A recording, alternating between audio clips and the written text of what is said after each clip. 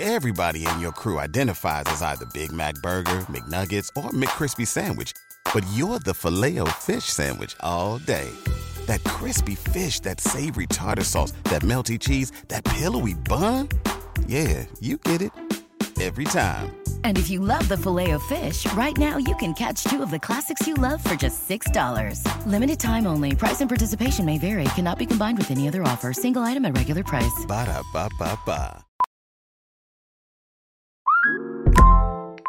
Hey, Mel, Bri here. Gotta work from home today because the whole family caught a nasty... Daddy! Hey, Mikey, if you're gonna puke, find the popcorn bowl! But my availability is 110%. Coincidentally, so is my fever.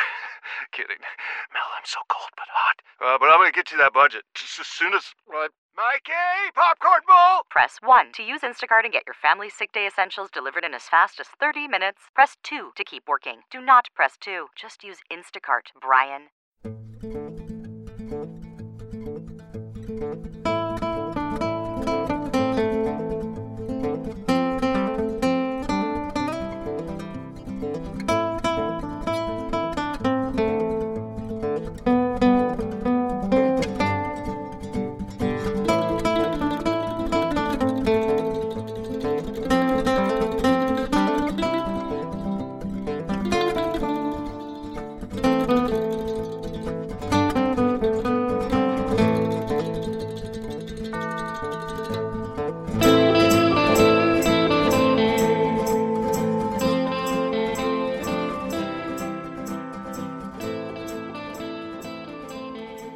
What's up, guys? It's Bang and Dang. We are back for the conclusion, part 2 of Battle of Little Bighorn, Outlaws, Gunslingers, Battle of Little Bighorn, last stand for Custer, Custer's last stand. Custard. I don't know why I'm saying everything backwards and then frontwards. I know, no. We left off with the massacre. A massacre of Union troops. Well, yeah. Well, part 1 covered basically the lead up to the battle, the strategy of the army, and the misconception that there was only going to be about 800 Indians turned out to be at least 1,500, most likely nearing 5,000 Indians. Most likely. Yeah, and then we went into the battle, actually, and fucking Indians attacking, and the 7th Cavalry gets wiped out. Mr. Benteen and Reno, who was the fucking commanding officers that Custer put in charge of his 2 separate groups that he split off, they failed him by not fucking running to him when they heard gunfire. Just sat on their asses. This is all not even confirmed shit either. They're guessing. They don't know when this shit happened. They got an idea between the 25th of June and the 30th of June. At least the 27th of June if you want to go, but... Well, they found him on the 27th. So. Yeah, so they don't know when this shit happened, man. It could happen. It definitely happened on June 25th. Maybe. Gunfire heard. I mean, come on, where else would it have been? It could have been anything. But yeah, we'll start off with the last paragraph that we read on last show, just to catch you guys up, so we're not jumping right into out of context stuff. But we left off with gunfire was heard on the bluffs by Reno and Benteen's men during the afternoon of June 25th. That was probably from Custer's fight. They were unaware what happened to Custer until General Terry arrived on June 27th. They were all stunned by the news. Army went to the battle site, examined it, but they couldn't even determine what happened and couldn't even fucking determine the identity of any of the soldiers because they were badly mutilated by the Indians and fucking naked and all that shit. Faces torn off, all that shit, man. 210 men had been wiped out by the Lakota and Northern Cheyenne. So imagine, even if there was 800 Indians, 210 men, I would expect, back then, 210 soldiers would be wiped out by 400 Indians. Because Indians, I'm telling you what, these motherfuckers are masters of hunting. They would have took out the whole fucking, they weren't going to run up. They weren't going to run up like they did in the old days with the North and South or any other fight and stand 20 feet away from each other and pow, pow, pow. You're right. They would run up and... No, the Indians would fucking take them out. They'd be sitting there, next thing you know, boom, you got arrows in like fucking 50 men's chest. That's not really how they fought. That's how the Indians fought. But Indians fought more fucking hand-to-hand combat with hatchets and shit. They start off like that, and then they run in and do the hand-to-hand. But usually, the way anybody died was getting fucking hit through an arrow. I guarantee it. Yeah, it's only about 50, maybe 50 yards away. no more than 50 yards away were Indians, but oh my. We figure a muzzleloader from back then wasn't that accurate after 100 yards and wasn't very accurate at 50 yards. These guys weren't using muzzleloaders. These guys were using... It's not the Revolutionary War. They're still using muzzleloaders. No. Yes. No, and some had shotguns. They were using rifles, man. Some... They were still very... They had fucking Gatling guns back then. Of course they were using... Yeah, but not everybody. Of course they were. These guys probably had... We established in part 1 that they had the best fucking weapons and equipment So available. these guys probably had shotguns still with 100 yards with a shotgun. It's not that accurate. It's better than a muzzleloader, but still. And Indians were way more trained in fucking everything, dude. I don't know, man. I think 500 fucking Indians would take out 200 fucking soldiers all day. Single shot Springfield the rifle. breech loading, which means a fucking black fucking powder. And the Colt fucking and a revolver. single shot fucking motto. Yeah, so these guys are fucked. Guys are fucked. Are you kidding me? The revolver was fine up to like fucking 20 feet.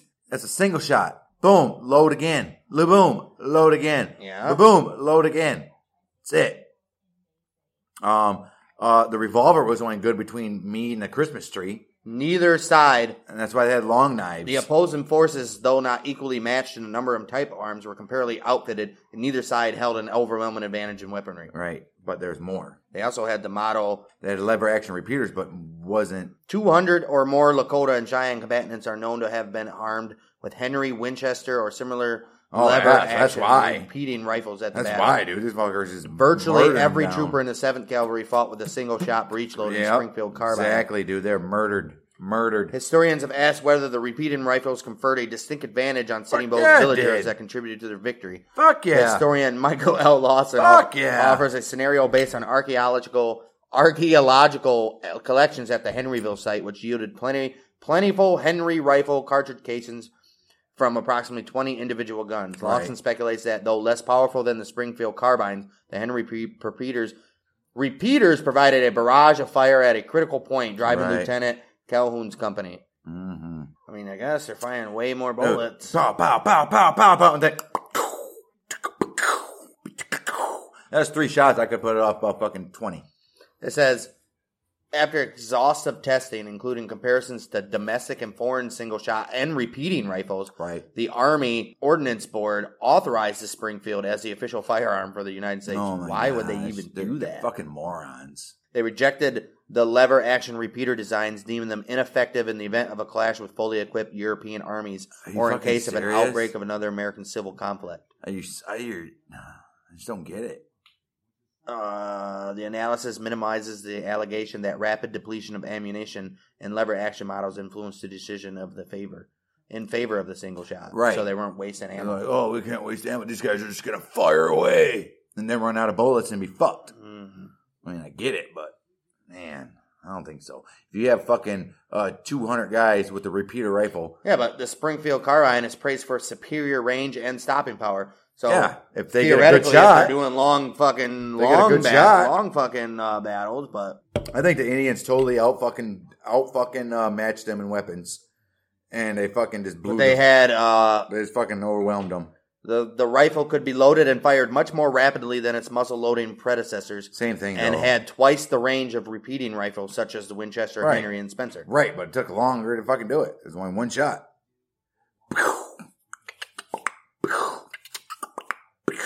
Apparently, pew, pew. The lever action rifles, after a burst of rapid discharge, still required a reloading interlude that lowered their overall rate of fire. Springfield breech loaders, in the long run, had a higher rate of fire because you could just as fast as you can load them, you're shooting them instead of and then you got to fucking sit there and load. Well, that's the problem with that with loading. But usually, when you got 500 fucking Indians firing off fucking 6 bullets apiece. That's a lot. Well, you get 5 in the chamber. You get 5 in the fucking cartridge, 1 in the chamber. I don't think that was ultimately why. I think being outnumbered 3-1 had a little something to do with it. Maybe they didn't have 1,500. Maybe it was only 500. I mean, it was definitely 1,500, man. Mm-hmm. They had already fought battles comparable in size and won them with the same guns. What are you gonna do? That happened though. Yeah, but that's what happened. Everybody died. By the time the troops came to cover bodies, like I already said, the couldn't even identify most of them because they were ritually mutilated, stripped of their clothing, and in a state of Indians removed their dead, so they don't know how many people died from the Indians. We'll get to that in this episode, actually. They identified their dead as best as possible and hastily buried them where they fell, which leads us into this episode and what actually happened to Custer. Right. Theories, anyway. Right. Well, Custer's body was found with 2 gunshot wounds, one to his left chest and the other to the left temple of his head. Damn. And he was probably laying there holding his thing and done. Or he killed himself, one of the two. Either wound would have been fatal, though he appeared to have bled from only the chest wound. Obviously, he died from the fucking headshot. Meaning his head. But why would he not have bled from his head? Well, how do you not bleed even if you're dead? Right. Meaning his head wound may have been post-mortem, so they fucking just made sure he was dead just because he was wearing a fucking general uniform. But he wasn't. Murdered him. But he wasn't. Okay. We'll get to that too. Some Lakota oral histories assert that Custer committed suicide. I think that's what I'm thinking, to avoid capture and subsequent torture. I mean, he already knew. He's laying there. Everybody else is dead. He's like, and he seen them fucking coming up to him, I bet. A bunch of Indians coming up to him, and he was like, fuck this shit. Doom, done. I mean, he already knows. Back then, they would just torture his ass. He's alive, dude. Yeah, they would have tortured him. Though this is usually discounted since the wounds were inconsistent with his known right-handedness. Don't matter. He could have had fucking... Right, he's always going to have a gun in the right hand.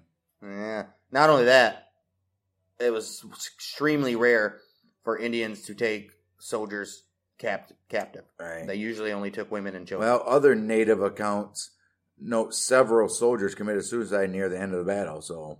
I mean, I could see that, but... Custer's body was found near the top of the Custer Hill. Several days after the battle, Curley, Custer's Crow scout, who had left Custer near Medicine Tail Coulee, a drainage which led to the river, recounted the battle, reporting that Custer had attacked the village after attempting to cross the river.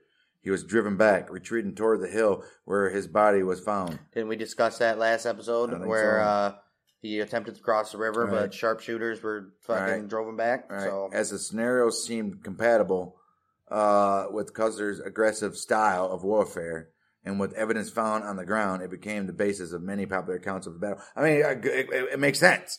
This guy was known to just fucking attack. But then, as they were all crossing the river, which is a weak point for them, that's where the Indians knew. They had to ford the river, too, so it's not like they could just run across the river. The Indians knew, hey, we got these motherfuckers, dude. This is like a fucking, basically the movie Glory, where the 73rd Massachusetts, or wherever it was. What was the name of it?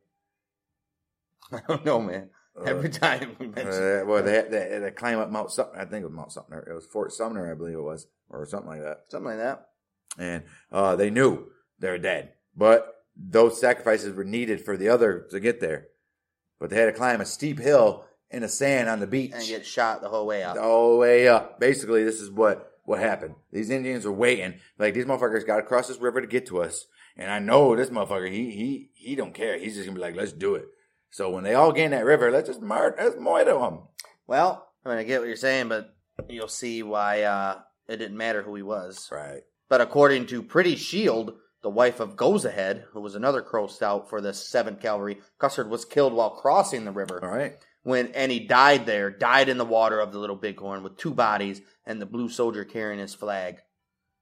So according to her, he died in the river with an Indian guy and the soldier carrying the flag. That's right. In this account, Custer was allegedly killed by a Lakota called Big Nose. However, in Chief Gall's version of events, as recounted to Lieutenant Edward Settle Godfrey, Custer did not attempt to ford the river, and the nearest that he came to the river or village was his final position on the ridge.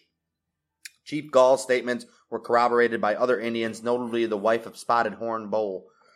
Given that no bodies or men or horses were found anywhere near the ford, Godfrey himself concluded that Custer did not go to the ford with any body of men. Cheyenne oral tradition credits Buffalo Calf Road Woman with striking the blow that knocked Custer off his horse before he died. So even a woman killed him. Right. I believe he killed himself. White Cow Bull claimed to have shot a leader wearing a buckskin jacket off his horse in the river. While no other Indian account supports this claim, If White Bow did shoot a buckskin-clad leader of his horse off his horse, some historians have argued that Custer may have been seriously wounded by him. Some Indian accounts claim that besides wounding one of the leaders of this advance, a soldier carrying a company Guidon? It's like their insignia on a flag. Guidon was also hit. Troopers had to dismount to help the wounded men back onto their horses. The fact that either of the non-mutilation wounds to Custer's body, a bullet wound below the heart and a shot to the left temple, would have been instantly fatal, cast doubt on his being wounded and remounted. Right. So, right. Here you have multiple people taking claim to killing this guy. Right. And none of them are proven, especially this white cowboy who nobody backs up his shit. Edward Curtis, the famed ethnologist and photographer of the Native American Indians, made a detailed personal study of the battle, interviewing many of those who had fought or taken part in it. First, he went over the ground covered by the troops with the 3 Crow scouts. White man runs him, goes ahead, and Harry Moccasin. And then again with 2 Moons and a party of Cheyenne warriors. He also visited the Lakota country and interviewed Red Hawk, whose recollection of the fight seemed to be particularly clear.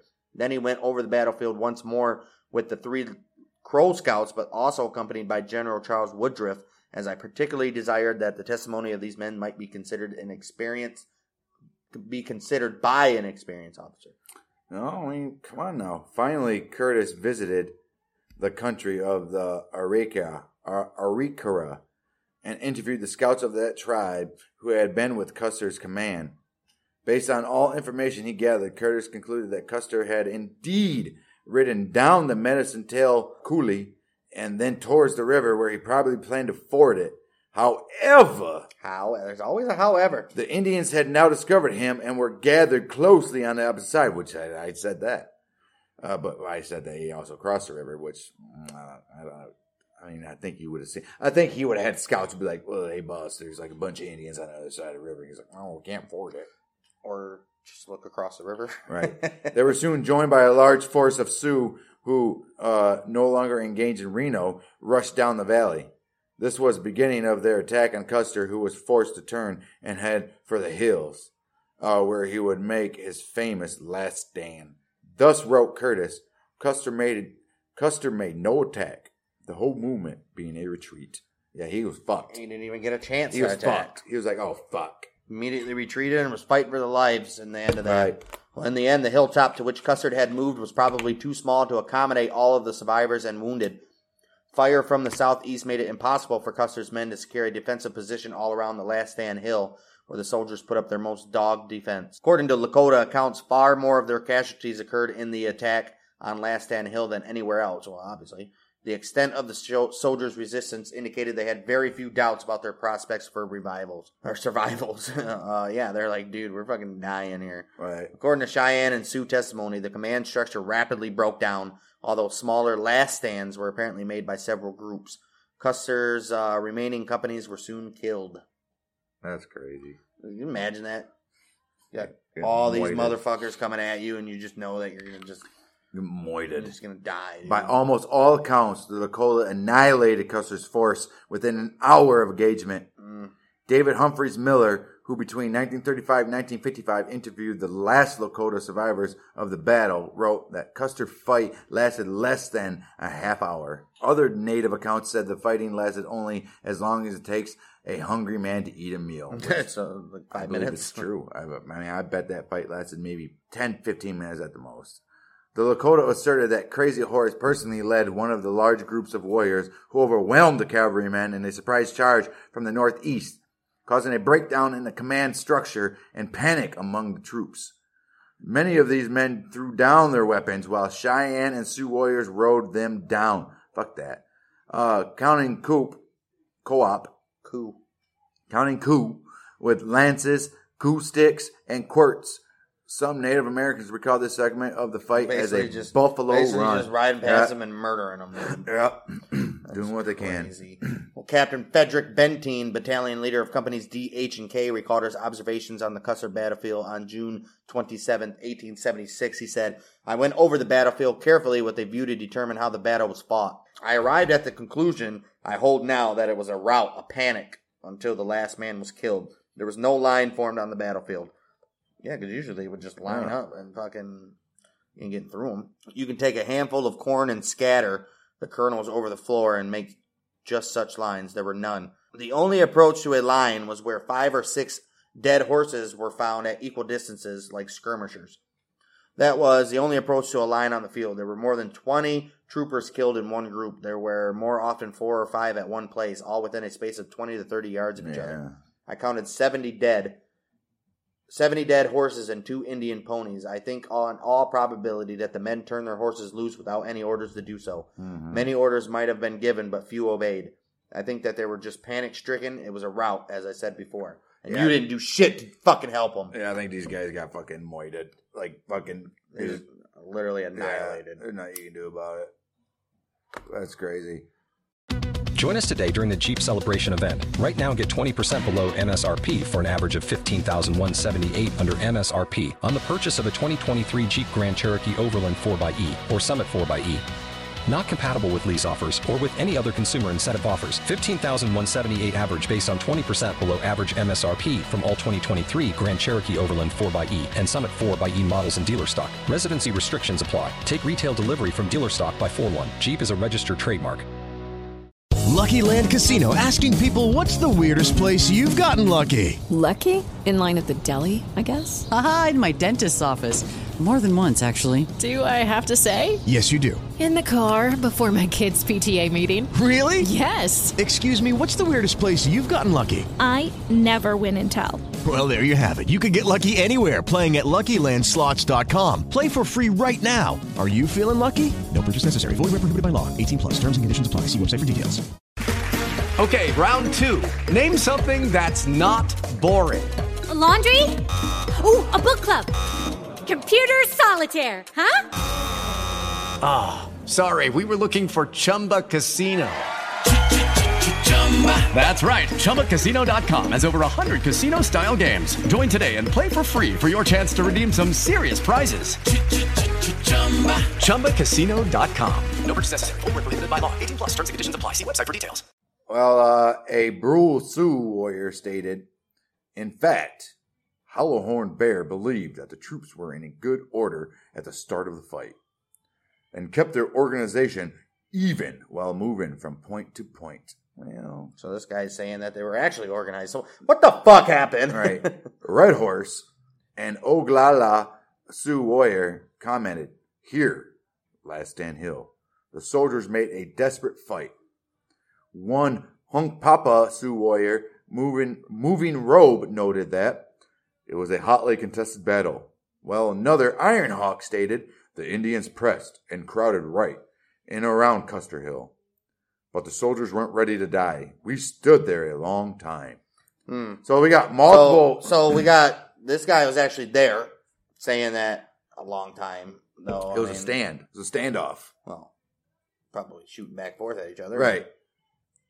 So, I mean, what happened? So, in a letter from February 21st, 1910, Private William Taylor, Company M, 7th Cavalry, wrote, Reno proved incompetent, and Bentine showed his indifference. I would not use the uglier words that have often been in my mind. Both failed Custer, and he had to fight it out alone. That's what I said the whole fucking last episode. These guys are pieces of shit. Right. Well, the first to hear the news of Custer disaster were those aboard the steamboat Far West, which had brought supplies for the expedition.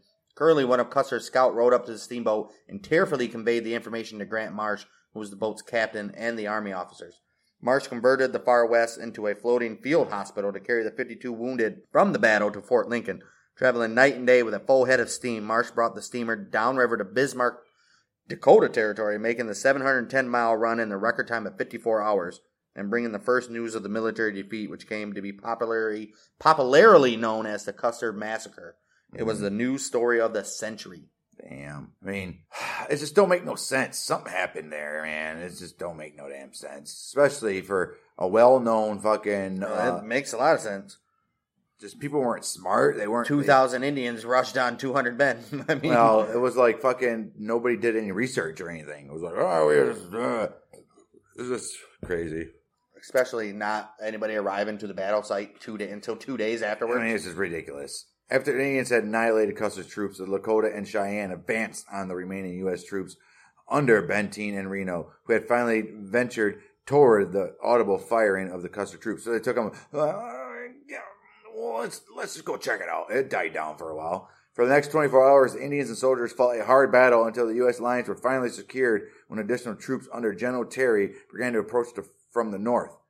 As the troops were fortified, the Indians began a retreat to the south. The massacre, having occurred right before the nation's centennial birthday, substantially changed the mood substantially changed the mood against the Indians. The U.S. Now they're Army, like, these guys are fucking savages. Fuck these guys. Yep. The U.S. Army responded by increasing the number of soldiers in the area in an effort to crush the Indians and take revenge for those who had died in the Battle of Little Bighorn. It was a little too late. I think they all knew what the whole plan was anyway. They're fucking going there for fucking total domination of land. They knew damn well, and they sent nobody, really, to battle thousands and thousands of so-called fucking savages. Well, it's clear. We've established they didn't know it was thousands and thousands. How do you not? How do you not know? What do you mean, how do you not know? We discussed that all in the first episode. You know your land. I guarantee you have plenty of scouts going and seeing what's around and what's going on. And you got a bunch of fucking Indian people in your fucking army or whatever helping you out. They know what the fuck's going on. You can't tell me those motherfuckers be like, dude, there's like thousands of them. There's thousands. Well, clearly they were told right before, but they didn't listen. I mean, what are you going to do, man? Besides get annihilated. It was to be 3 years later before the battle became the subject of an Army court inquiry in 1879. During the investigation, Reno's, Benteen's, Terry's, and Custer's actions were all carefully scrutinized. Testimony suggested that Reno was a drunk and a coward, while Benteen was criticized for disobeying Custer's orders. Another contributing factor was General Terry's late arrival on the scene. However, the primary contribution to the U.S. defeat is blamed on faulty intelligence and poor communication. Exactly, like I said. Both Reno's and Benteen's subsequent military careers were cut short. Which should have been. They should have been hanged. Fucking morons. Estimates of Native Americans' casualties have differed widely, from as few as 36 dead from Native American listings of dead by name, to as many as 300 dead. Lakota Chief Red Horse told Colonel W.H. Wood in 1877 that the Native Americans suffered 136 casualties and 160 wounded during the battle. In 1881, Red Horse told Dr. C.E. McChesney the same numbers, but in a series of drawings done by Red Horse to illustrate the battle. He drew only 60 figures representing the Lakota and Cheyenne casualties. Of those 60 figures, only 30-some are portrayed with a conventional Plains Indian method of indicating death. In the last 140 years, historians have been able to identify multiple Indian names pertaining to the same individual, which has greatly reduced previously inflated numbers. Today, a list of positively known casualties exists that lists the 99 names attributed and consolidated to 31 identified warriors. So, 31 out of 210, which makes sense.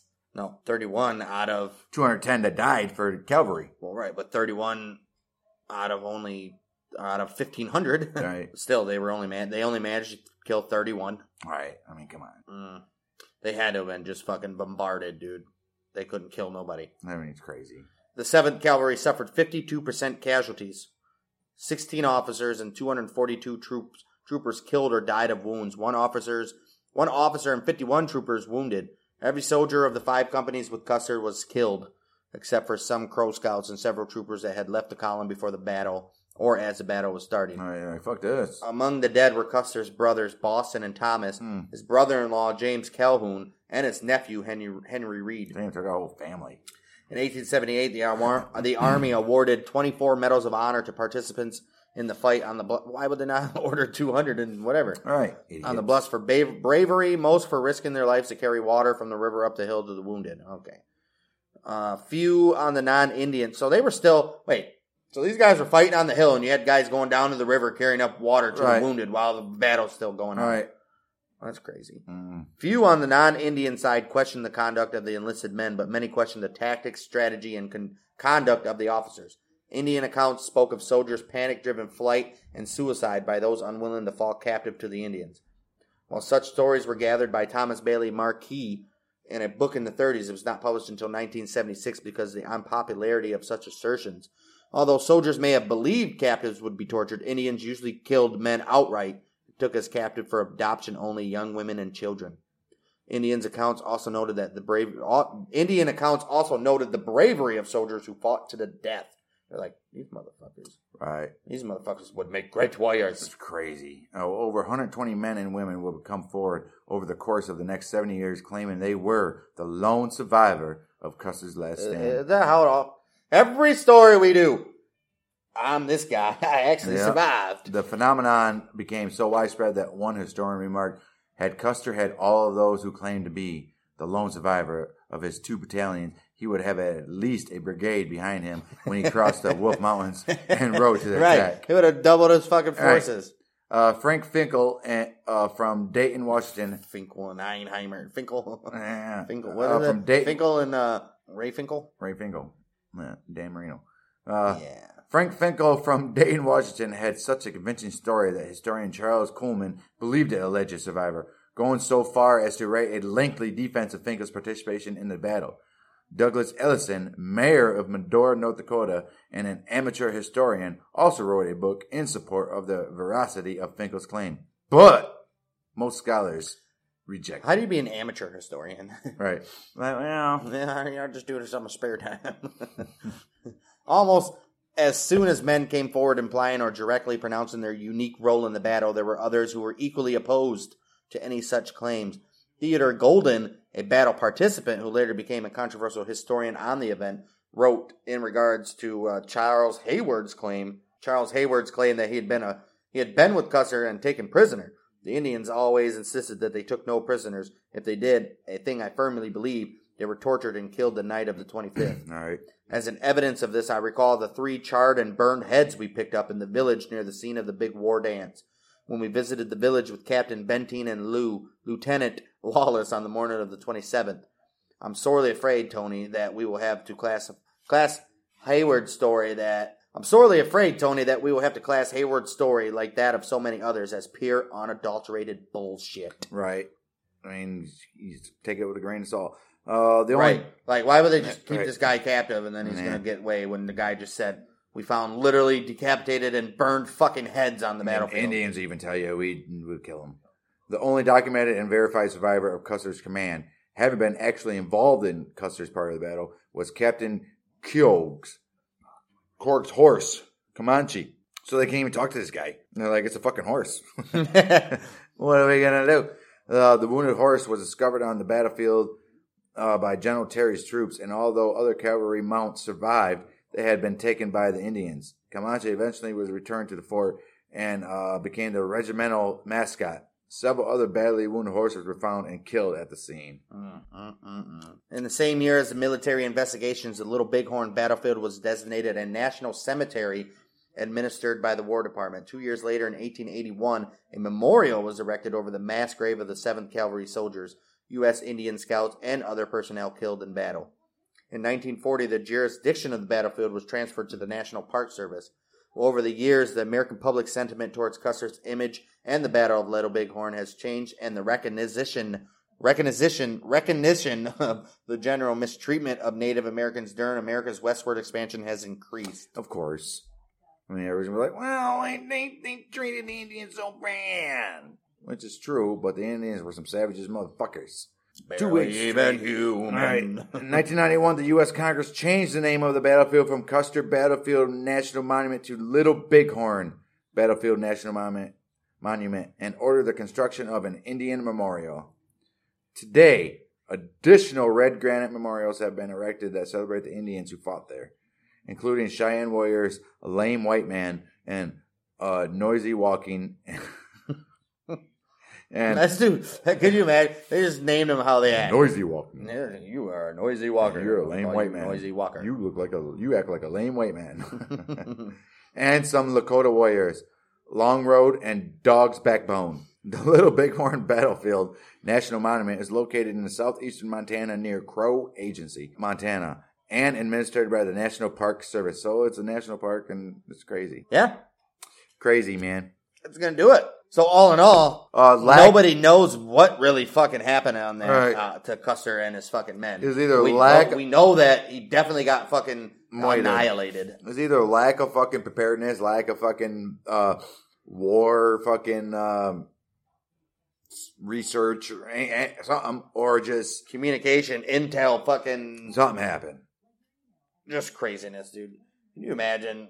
Like I said, 200 of you on a fucking hill, and there's thousands of fucking Indians coming running at you. I had to say something, because usually, even if you're outnumbered, let's look at like fucking any wars, like you're usually like the Americans or whatever, if you're a good army, you're outnumbered, but you still killed way more people than they killed you. All right. Because that's how fucking great you are, and these motherfuckers must have been just rushing at him so fucking ferociously, they didn't have fucking time to continuously reload their shit. Yeah. And killed 33 confirmed names of the fucking, maybe 99. Right. It's just ridiculous. Just crazy. It's crazy how 242 people, actually 200 plus 16, 250 fucking 258 people moited. Imagine that battlefield. You just walk up on that fucking site and there's 200 something bodies just laying there. Well, that's nothing compared to the Civil War where there's tens of thousands at each battlefield. Not on the same battlefield. Yeah. There's battlefields where 10,000 soldiers died from each side. Gettysburg is one of them. Over 600,000 soldiers died in the Civil War. But that was over a couple days. And usually back in the Civil War, you were allowed like a period where they would cease fire to go pick up your men. They had that all the time. All the time. Plus, there's also a lot of battles where there's like 1,000 to 1,500 killed like now. Civil War was brutal. Yeah, sure was. But yeah, man, see? You were all like, this isn't outlaws and gunslingers. It's not. Whatever. It turned out fucking great nonetheless. And now people get to know a little bit of history other than people getting killed. Wait, what? What? This is the deadliest the deadliest episode we've done. Crazy. That's gonna wrap it up for part 2, guys. I don't know what part 3. There's no part 3. No. I don't know what next week episode is gonna be. It'll be something. I'm thinking maybe cornbread and biscuits. Maybe somebody popular. Popular? Somebody big. Somebody popular? Something popular? Something big. Something big? Something big. Something big. Go Something big or go big. home. We're going to do it either or. You'll hear that next week. And we are the Mouthy Michiganders with Big Day!